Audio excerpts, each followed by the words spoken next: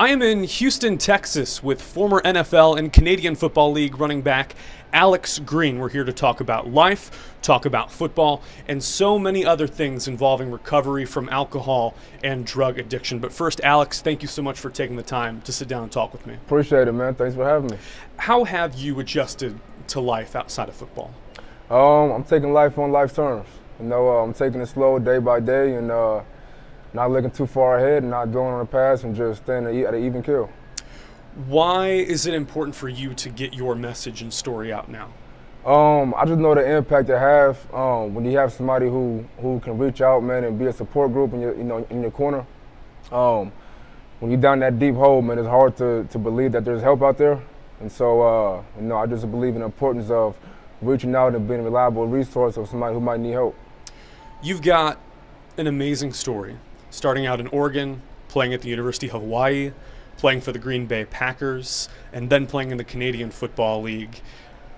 Who fostered your love for football?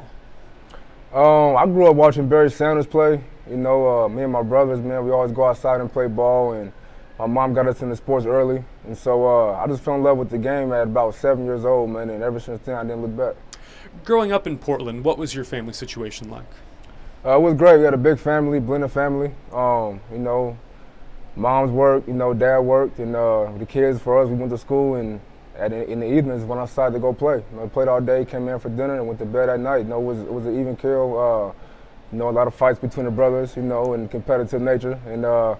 And we just had fun, man. We traveled a lot. We had fun growing up. It was a good time. How much did those competitive fights fuel you to become the player that you were and everything going on today?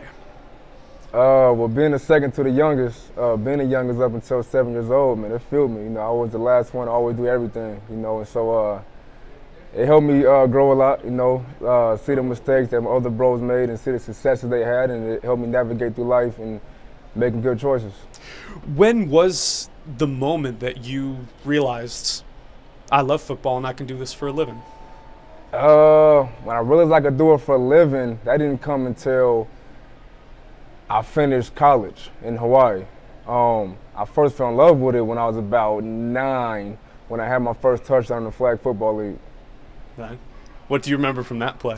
I remember getting a kickoff return. The ball fell out of my hands. I remember picking it up, man, and just running, and I had these big, long flags flying from behind me. And I remember just looking back to see if my flag was on there. My coach thought I was taunting, looking back at the opponent, but I really checked to see if my flag was still on. And then when I scored, man, I seen how the crowd erupted, and everybody was so proud. And it was probably one of the best feelings I had in a long time, at that time playing the sport. And so, that's when I first fell in love with it. Taunting has become such a popular call in the NFL these days for a penalty call. What's your takeaway on the officiating in the NFL when it comes to personal conduct? Like I said, man, I grew up in a competitive family, and so to me, that's just having fun.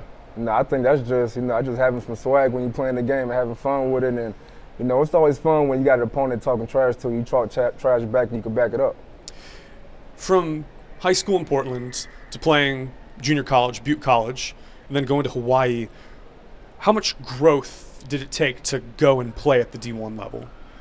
It took a lot of growth, man. Not just physically, body changing, we're getting a better nutrition plan, but just mentally, dealing with going to meetings, 5, 6 in the morning, going to practice, doing class all day, and then going back to a study hall, and then going to watch film, and then maybe another one-on-one session with a tutor. You might not get to bed till about 8, 9 o'clock, and do it all over again the next day. And so mentally it was the biggest jump, just managing our time and being responsible and staying disciplined in our work.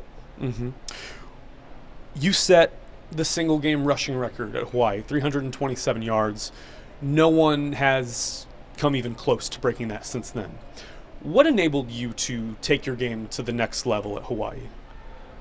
Just staying disciplined, man, and let me go back to that 327. That was on 19 carries, too. I don't want to brag, but, that was on 19 carries, and it was just, man, it was one of those things where, you start having success, and then you start hearing the buzz about going to the league and, making that next step to the next level, and you can go one or two ways. You can let it get to your head, or you can stay grounded in your work and keep grinding to get to that level. And so I just chose the rather, man, and just stay grounded in my work and just kept putting the work in and try to get better and better and better. I remember telling my coach, my junior year, I'm gonna break the record one day. You know, and I was halfway joking, but I was halfway serious too. And at that time, I was thinking like 290 by Travis Sims back in '92. But I had my goal set out, man. And once I accomplished it, I knew, okay, I got the ability to take this thing to the next level, and I did. How much confidence did that Hawaii staff give you over your years there? They gave me tons of confidence, man. When I first signed there, I had an offer to go to Liberty University in Virginia. And their circumstances, they're a Christian school, and so they wanted me to cut my hair. It's either cut my hair and go there where I get 22 carries a game, or go to Hawaii where I get about, on average, 8 or 9 carries a game and beat as a blocking back. So I chose Hawaii, man, because Coach Rolovich, great coach, and Brian Smith, those guys, man, they believed in me and gave me a chance to really shine and display my skill set. So it was a matter of hair or no hair? Yeah, it was a matter of hair, no hair. I wasn't going to cut my hair. Because anyone else in that circumstance would want to get the bigger workload, get more exposure, get more eyes on them. And it was just more of a philosophy thing for you? Yeah, for me, man, it just, I'm more of a, I stand on what I believe in, and I grew my hair out as a way, to represent like my struggles and the growth that I made in my life. And I didn't want to cut that short at a critical point in my life, so I kept my hair as a testimony and as a resemblance of my growth throughout my years.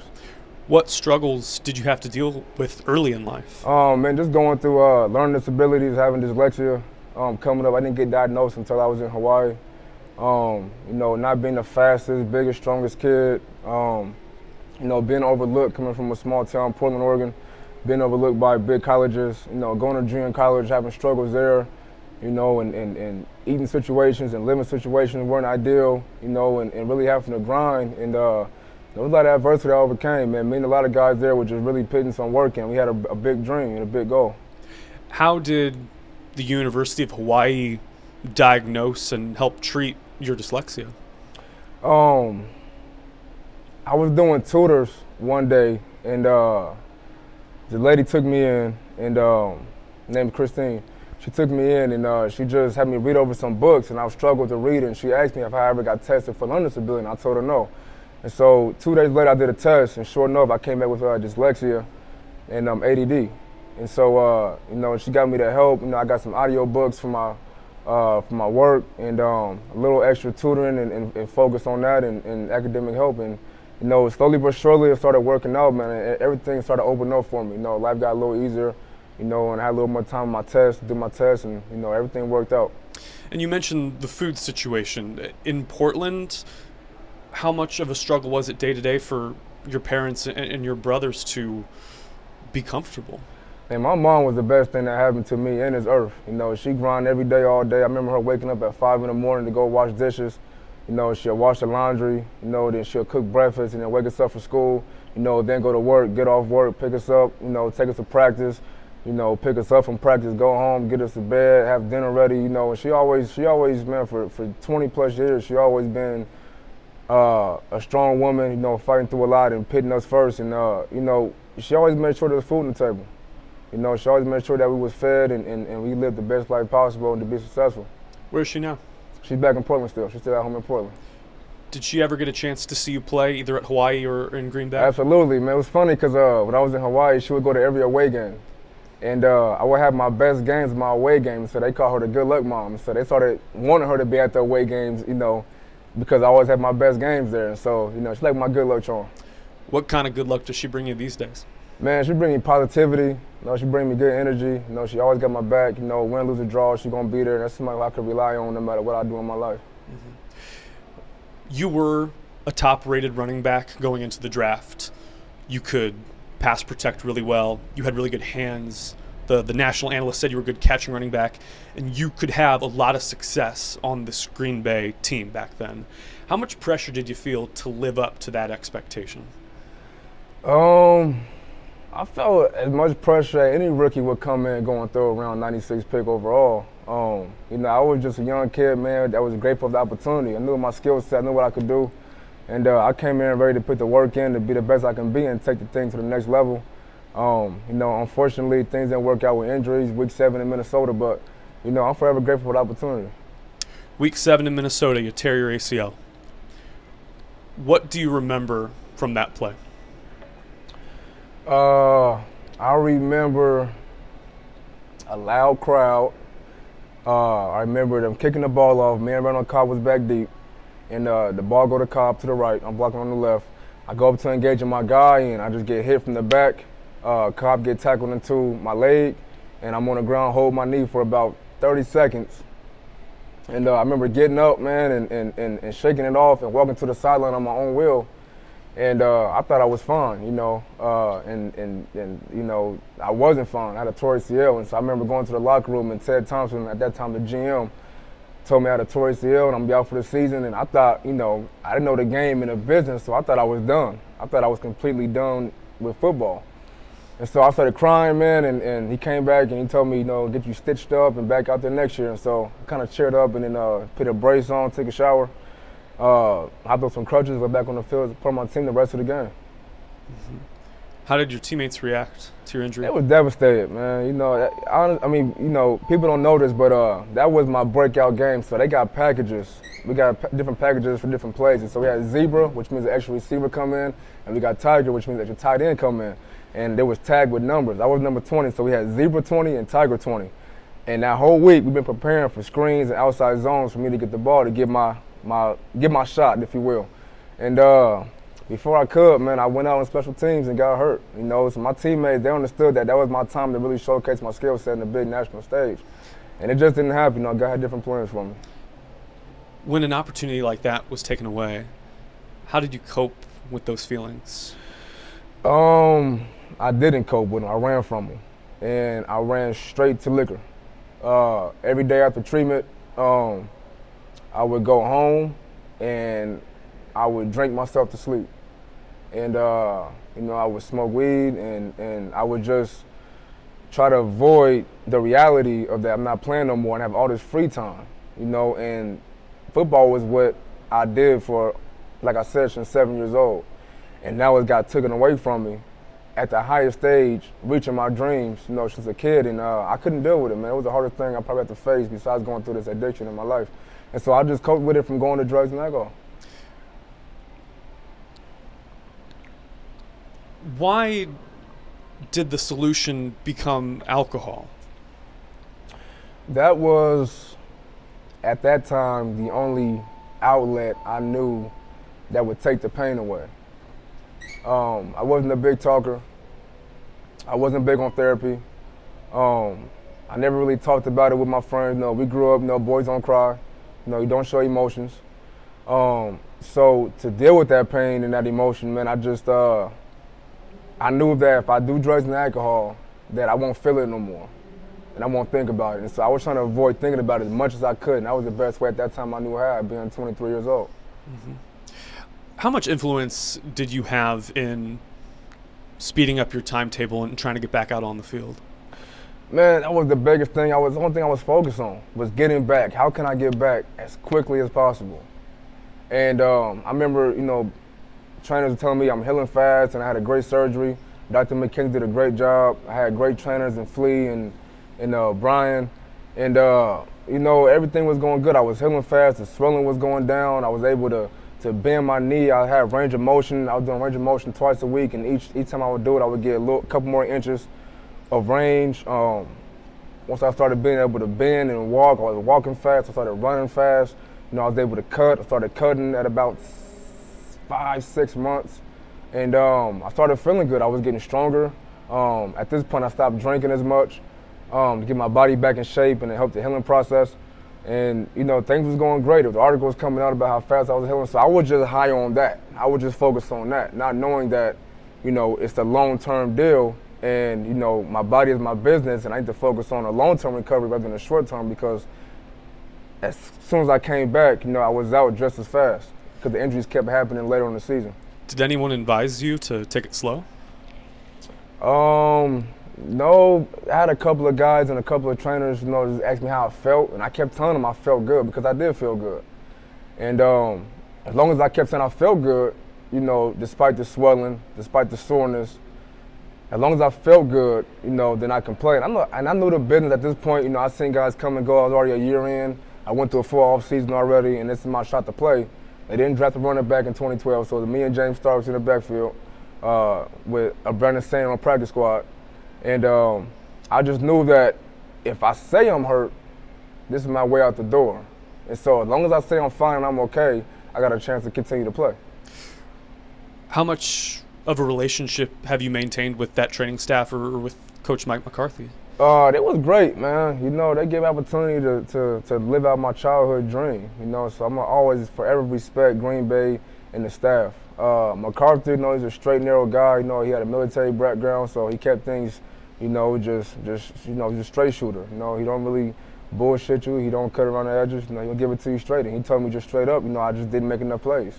You know, and with the training staff, with Flea and them, you know, that was good, man. They made sure that I was staying mentally prepared and making sure they gave me some advice about going into a game and how I feel coming out of a game, and that soreness was natural, you know, which it was. And, you know, I could have just did a better job of myself, being a young kid, of knowing the business and being more prepared, you know, of just the whole recovery process. It is kind of a business relationship. Do you ever catch up with those people, 10 years later? No, I haven't really talked to them. I know if I go back, it's all love. You know, I actually ran into Flea in 2014 during the Super Bowl when New York Giants played Denver Broncos played the Seattle Seahawks. And, you know, it was all love, you know, good relationship, you know, check on the family. And, you know, when you're in the game, that's the business. You know, but outside of that, man, it's family. You were at the Super Bowl? Yep. How'd you land that? Playing with the Jets, you know, they give us tickets, you know, and so you got an option to purchase tickets for a cheaper price once you're a current player. And so I got 2 tickets and took my stepdad to the Super Bowl. Congratulations. Yeah, man. That's awesome. Why is the game harder on running backs? I mean, besides the obvious of the wear and tear and, you know, just the total beating you take on, I think it's just the way the game is played now. You know, you got to be able to pass block. You know, you pass blocking against 250-pound beasts who come at a 5-yard head start on you. You know, you got to be able to run the ball between the tackles, so you're going against 290-pound linemen with 3% body fat. Then you got to be able to catch the ball at the backfield. So now you got to be able to cut and make the decent, you know, movements with your body that, you know, most athletes can't make. Mm-hmm. You got pulled into drugs and alcohol, particularly weed on the drug side, but alcohol, starting when you tore your ACL. How frequently did that become a habit after you dealt with that injury? At that point, it was still manageable. It didn't really get out of control. I was able to stop and shut it down when I had to focus on my recovery as far as my ACL go. It didn't become a problem until later after I got done playing football, to where it became unmanageable and I couldn't handle it no more. Mm-hmm. And when was that? That was in 2019 when it started to get unmanageable. And that was after going back to the CFL to play up there. And, you know, when I was fully done with football and I'm back in that same spin cycle of trying to find who I am and re-identify myself and running away from problems. Yeah. How much of an identity crisis was it after football?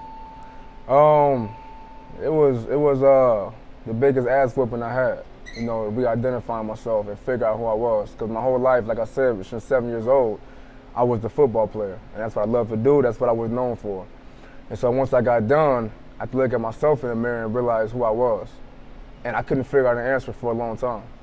And so I had to dig deep, and you know, I tried to find different things going into coaching and personal trainings and different things to kind of re-identify myself, if you will. But it was hard for me, man, to figure out who I was and what I stood for and what I believed in and what I wanted to do in my post-career. While you were going through addiction, what did you believe or paint yourself as in terms of identity? While I was going through addiction, man, I wanted to be the guy who I am today. That's what drove me crazy, because I knew I was a great father. I knew I was a loving and caring person, you know, son, brother, and friend. I knew I could be a great mentor to my community. And I knew that, you know, I can take what I have learned in my experiences and give back to somebody who might be able to help them. And I wasn't doing any of those. I was doing the exact opposite. I wasn't being a great friend. I wasn't being a great brother. I wasn't being a great son. I wasn't being a great father. You know, I wasn't coaching kids. You know, I wasn't helping them out. You know, I wasn't giving them any advice because I couldn't give myself advice. And I became the person who I would preach of not to be And, you know, at a certain point, man, it got to a point where I wanted to stop living that way and make a change. Mm-hmm. How did those habits manifest themselves when you said you were doing the opposite of what you aspired to be? It just kept slapping me in the face, man. It just kept presenting itself in the form of self-hate.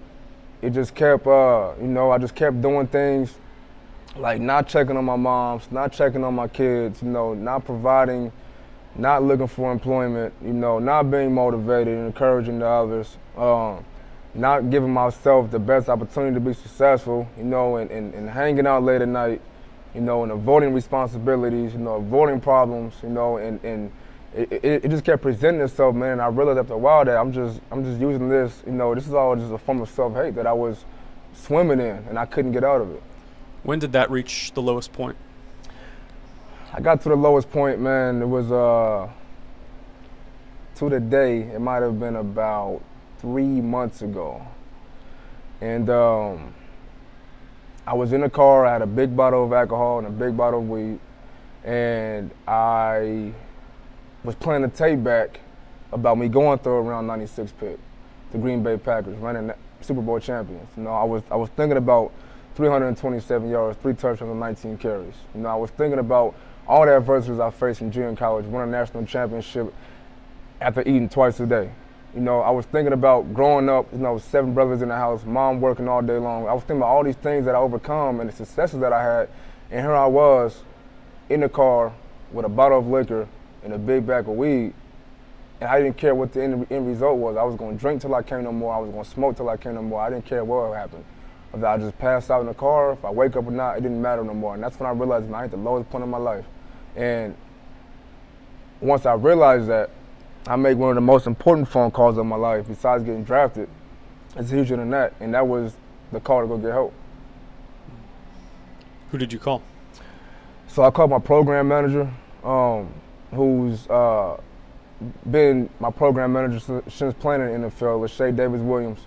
And for the past 7 years of me getting done with the NFL, I thought her number was an office number. For 7 years, I thought it was an office number. And I texted, and I said, I need help. Now, mind you, I'm texting the number as an excuse to tell myself that I'm texting somebody. I'm telling somebody I need help as an excuse to keep drinking and using. And as I'm texting this, I get a call back from the same number. I let it go to voicemail, and I checked the voicemail and said, hey, Alex, this is Lachey, give me a call back, I got your message. And I'm like, holy shit, this is a real phone. For 7 years, I thought it was an office phone. I was trying to make an excuse. She called back, I called her back, and she said, hey, what's going on? And the tears just started flowing out, man. I had a bucket of tears in the car, and I told her my story. I told her what was going on. I told her how I don't know what I'm doing. I don't know where I'm at. I don't know who I am. I need help. And she sat on the phone with me for about an hour and a half. She even had her young newborn son in the background crying, and she put all that aside to hear me out. And she let me talk. She let me vent. She let me cry. And she said, okay, I'm gonna see you in Jacksonville, Florida for 45 days at a treatment facility. We're gonna get you help. And so I went to the inpatient, man. 2 days later, in tears in my eyes, hopped that flight and made the best decision that I could have made. You hopped on the flight from where? From Portland, Oregon. Yeah, I was living in Portland at that time. My family and, just trying to figure life out back at my stomping grounds, and, life became unmanageable. Mm-hmm. And when you say program manager, from my knowledge, who was she affiliated with? She affiliated with the NFLPA. Okay. In the trust program. Okay. And so they do a good job, man, of keeping guys engaged with career opportunities. If you want to start a foundation, they'll assist with that, continuing education, going back to school, and just helping guys transition from life after football. And I never really took advantage of the opportunity that was there for me, and thinking I had it all figured out, I had everything on my own, thinking I know it all, which I didn't. And when I did finally reach out to her, it was for that reason. It's because my life had become unmanageable, man, and she got me the help that I needed. She still works there? She still works there to this day, yep. That's honorable. What were the next steps that you had to take when you got on that flight and went to Jacksonville and sought help? I was putting my pride aside. I had to figure it out. I ran for 327 yards, 3 touchdowns, and 19 carries against New Mexico State and broke the record. My name stands to this day in Hawaii record books. Most single-season, single-game rushing record. I went third round, 96 picks, and a reigning Super Bowl champions. Getting carries from Aaron Rodgers, playing with Charles Woodson, Clay Matthews, right? Jermichael Finley, Jordy Nelson, you name it, right? Under a great Coach McCarthy. I got it all figured out. I know everything. I'm not like you guys. I'm different. You know, I did this. I accomplished this much. And so I had a lot of pride, man, a lot of ego, you know, a lot of isolation, thinking that I was different. Man, I wasn't no different than the guy who was on the street with a needle hanging out of his arm. I was in the same treatment facility as him. And so me getting on that plane, man, it took a lot of pride and to admit that I don't have it figured out. You know, my life is not manageable. I do need help, and I cannot do this alone. You learned that you didn't have a lot of things figured out. When you look back on your football career, what regrets do you have?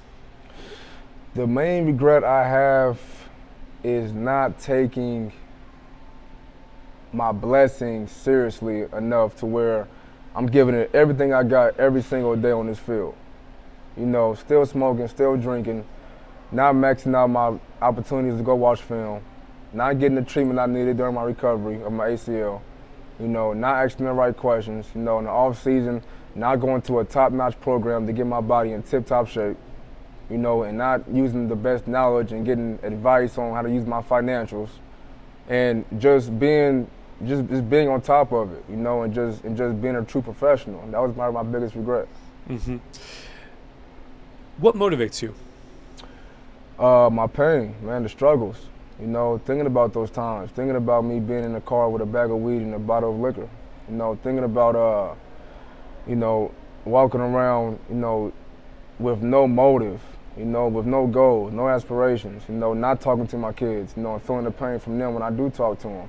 Not talking to my mom and seeing the tears in her eyes, you know, not having relationships with my brothers, you know, and just not being that impact, you know, in the community based off the life that I lived to be able to give back. Not too many people come from where I'm from that did what I did at that level, as high as that level. And so that's what keep me grounded. That's what keep me motivated, knowing how bad it felt to not live my truth, you know, to not walk the path that I know God set out for me. How long have you been sober? I'm on 85 days today. 85. Congratulations. Yeah, I'm on 85 days today. Why are you sharing your story now? Because I know how hard it was, man, and me going through it, it's funny because just before this interview, I was going over some notes that I took during my 45-day inpatient, and I was looking back at day 1, 2, and 3, and day 12, and day 20, and I realized that, man, it was harder. I went into it still not believing that it was that difficult for me, you know, not believing that I was a true addict and that I had a problem. And so knowing that I know how many people out there, you know, who's still sick and still suffering, you know, people who need help, man, it might take that one person, like a Lachey Davis-Williams. I could be that person for somebody else who might need the help. And there's resources out there for us, man, just taking the step, and it might just take that one person to come out with their story to give them the courage to get help. What will you do to raise awareness and help others? I'm gonna continue to do, you know, stories. I'm gonna continue to share the message. I'm gonna continue to go through life and get my experiences and share my truth, and to reach out. You know, I had somebody reach out to me, man, and share their truth with me, and it literally saved my life. Mm-hmm. You know, there's only a few outcomes that come with this, and that's going to treatment, dead, or in jail. Who inspires you? I'm inspired by my mom, man. She inspired me, you know, just seeing her grind and go through her struggles. And she lost her dad at an early age. She lost her mother just a couple years ago, you know, and she still holds strong, you know, even through my addiction. She never stopped loving me. She never stopped caring for me and providing for me. And as I'm older now, I see all the work she put in since we was kids, man. It was hard. You know, she was in a house full of all men. And she still held her head up, you know, and still woke up every day and put the work in every single day. And she took it day by day, one day at a time. You mentioned also you have children. What kind of father do you aspire to be for them? A loving father, man, supportive one. You know, be that type of father who showed the same love my mom showed me, this unconditional love, be somebody who they can come to, you know, and knowing that I have their back no matter what decisions they choose to make in life, and be that positive role model. Why is it important to stay sober for them? Because I understand the impact it had on them when I wasn't sober. The distance that it caused in our relationship, and seeing them go through that pain that I've caused, I would never go back to that. And so that motivates me every day, man, to make sure I'm sober and that I'm actually present in their lives. 85 days being sober, how much healing has occurred between you and your family? There's so much healing, man. Just thinking about 85 days, is huge, but I also take it one day at a time. We're talking about 85 days compared to forever. So I got a long way to go. I came a long way, man, I'm still growing and learning every day, but I'm making sure that I'm staying grounded in my step work, talking to my sponsors, going to treatment, seeing my therapist, stay working out, stay talking to my kids, and just taking it day by day. Mm-hmm. Who from your professional career do you still keep in touch with? I keep in touch with a few guys, man. I got a good friend, Shaky Smithson. He played at Utah, played with me in Green Bay. Devon Howard played in Green Bay, went to Jacksonville, had a successful career. Talked to Jermichael Finley still, James Starks. Talked to Charles Woodson to support his wine company he got. And so, there's a few guys, man, that I keep in contact with from Green Bay. Bilal Powell, Chris Ivory from the Jets. How much do you follow Packers and Jets? I don't follow the Jets that much. They don't really interest me. I don't really care for the Jets, but I follow the Packers, though. They're always forever. They got opportunity to live my childhood dream, and to be able to give back and share experiences. So I'm forever locked in with the Pack. Mm-hmm. You mentioned earlier coaching, volunteering with youth football. Have you entirely closed the chapter on a football career beyond that? Nothing's ever closed. It's never closed. I never closed the door on nothing besides my addiction. But, if the XFL come calling or any other league, they got an old heads league, I'm going to come, give me a chance to play, I'll go play. The opportunity presents itself. I never closed the door on it, but I have taken the steps, though, to be able to make sure that I'm giving back to the next generation. Are you keeping yourself in the shape necessary that you feel you could play? I'm far from playing shape, but I'm getting there, But right now I'm focused on my sobriety, and for me that's enough. As long as I stay sober each and every day, for me that's enough. And I'm working out every day, it'll come. God got his plan for me. Okay. It feels like there's still a bit of that football player identity ingrained in you. How long is that going to stick with you? I might take that with me to the grave. That's something that I think would just stay with me forever just because of the level of success that I had and the time that I identified it as. But I'm going to use that, in different ways to be able to help the next generation, the next kid who 7, 8 years old who got dreams of being in the NFL. And giving them advice and giving them tools and resources to be successful and be better than what I was. If someone listening to this podcast is struggling with alcohol addiction or drug addiction, what's the best way for them to get help? The best way for them to get help is to admit that their life has become unmanageable and that they have a problem. Admitting is the hardest step, and as long as they can admit it to themselves, the next step is going to be just to go get help. But they got to admit to themselves they can't fight it, that they do have a problem. The longer you fight it, the worse it'll become. You're wearing a hat that says Drelieve on it. Can you explain what that is and what the focus of that is? Yeah, so Drelieve is dream and believe put together into one word that makes Drelieve, if you will. And it's a 15 with a 2 letter in the middle of it, which is me. And that was my first touchdown going back to Canada. And the 15 was the number I wore when I came back. And so that's like my comeback number. Never stop working, never give up, stay focused, and dreams do come true. Mm-hmm. Is there a plan to start a foundation or do a public awareness campaign with that brand? Absolutely. So we got a Dream and Believe Foundation coming out, and it's going to be focused on helping kids that have learning disabilities, kids that, bridging the gap between athletes, high school athletes and college coaches, and raising the awareness of drug and alcohol prevention and recovery. That's fantastic. You're going to do a whole lot of good with this. Appreciate it, man. I hope so. Yeah. Alex Green, thank you so much for joining the show. This has been really impactful and insightful. I wish you nothing but the best. Thank you, everyone, for listening. If you like this conversation, feel free to like and subscribe wherever you get your podcasts, leave a rating or a review, and we'll see you next Tuesday. Voila.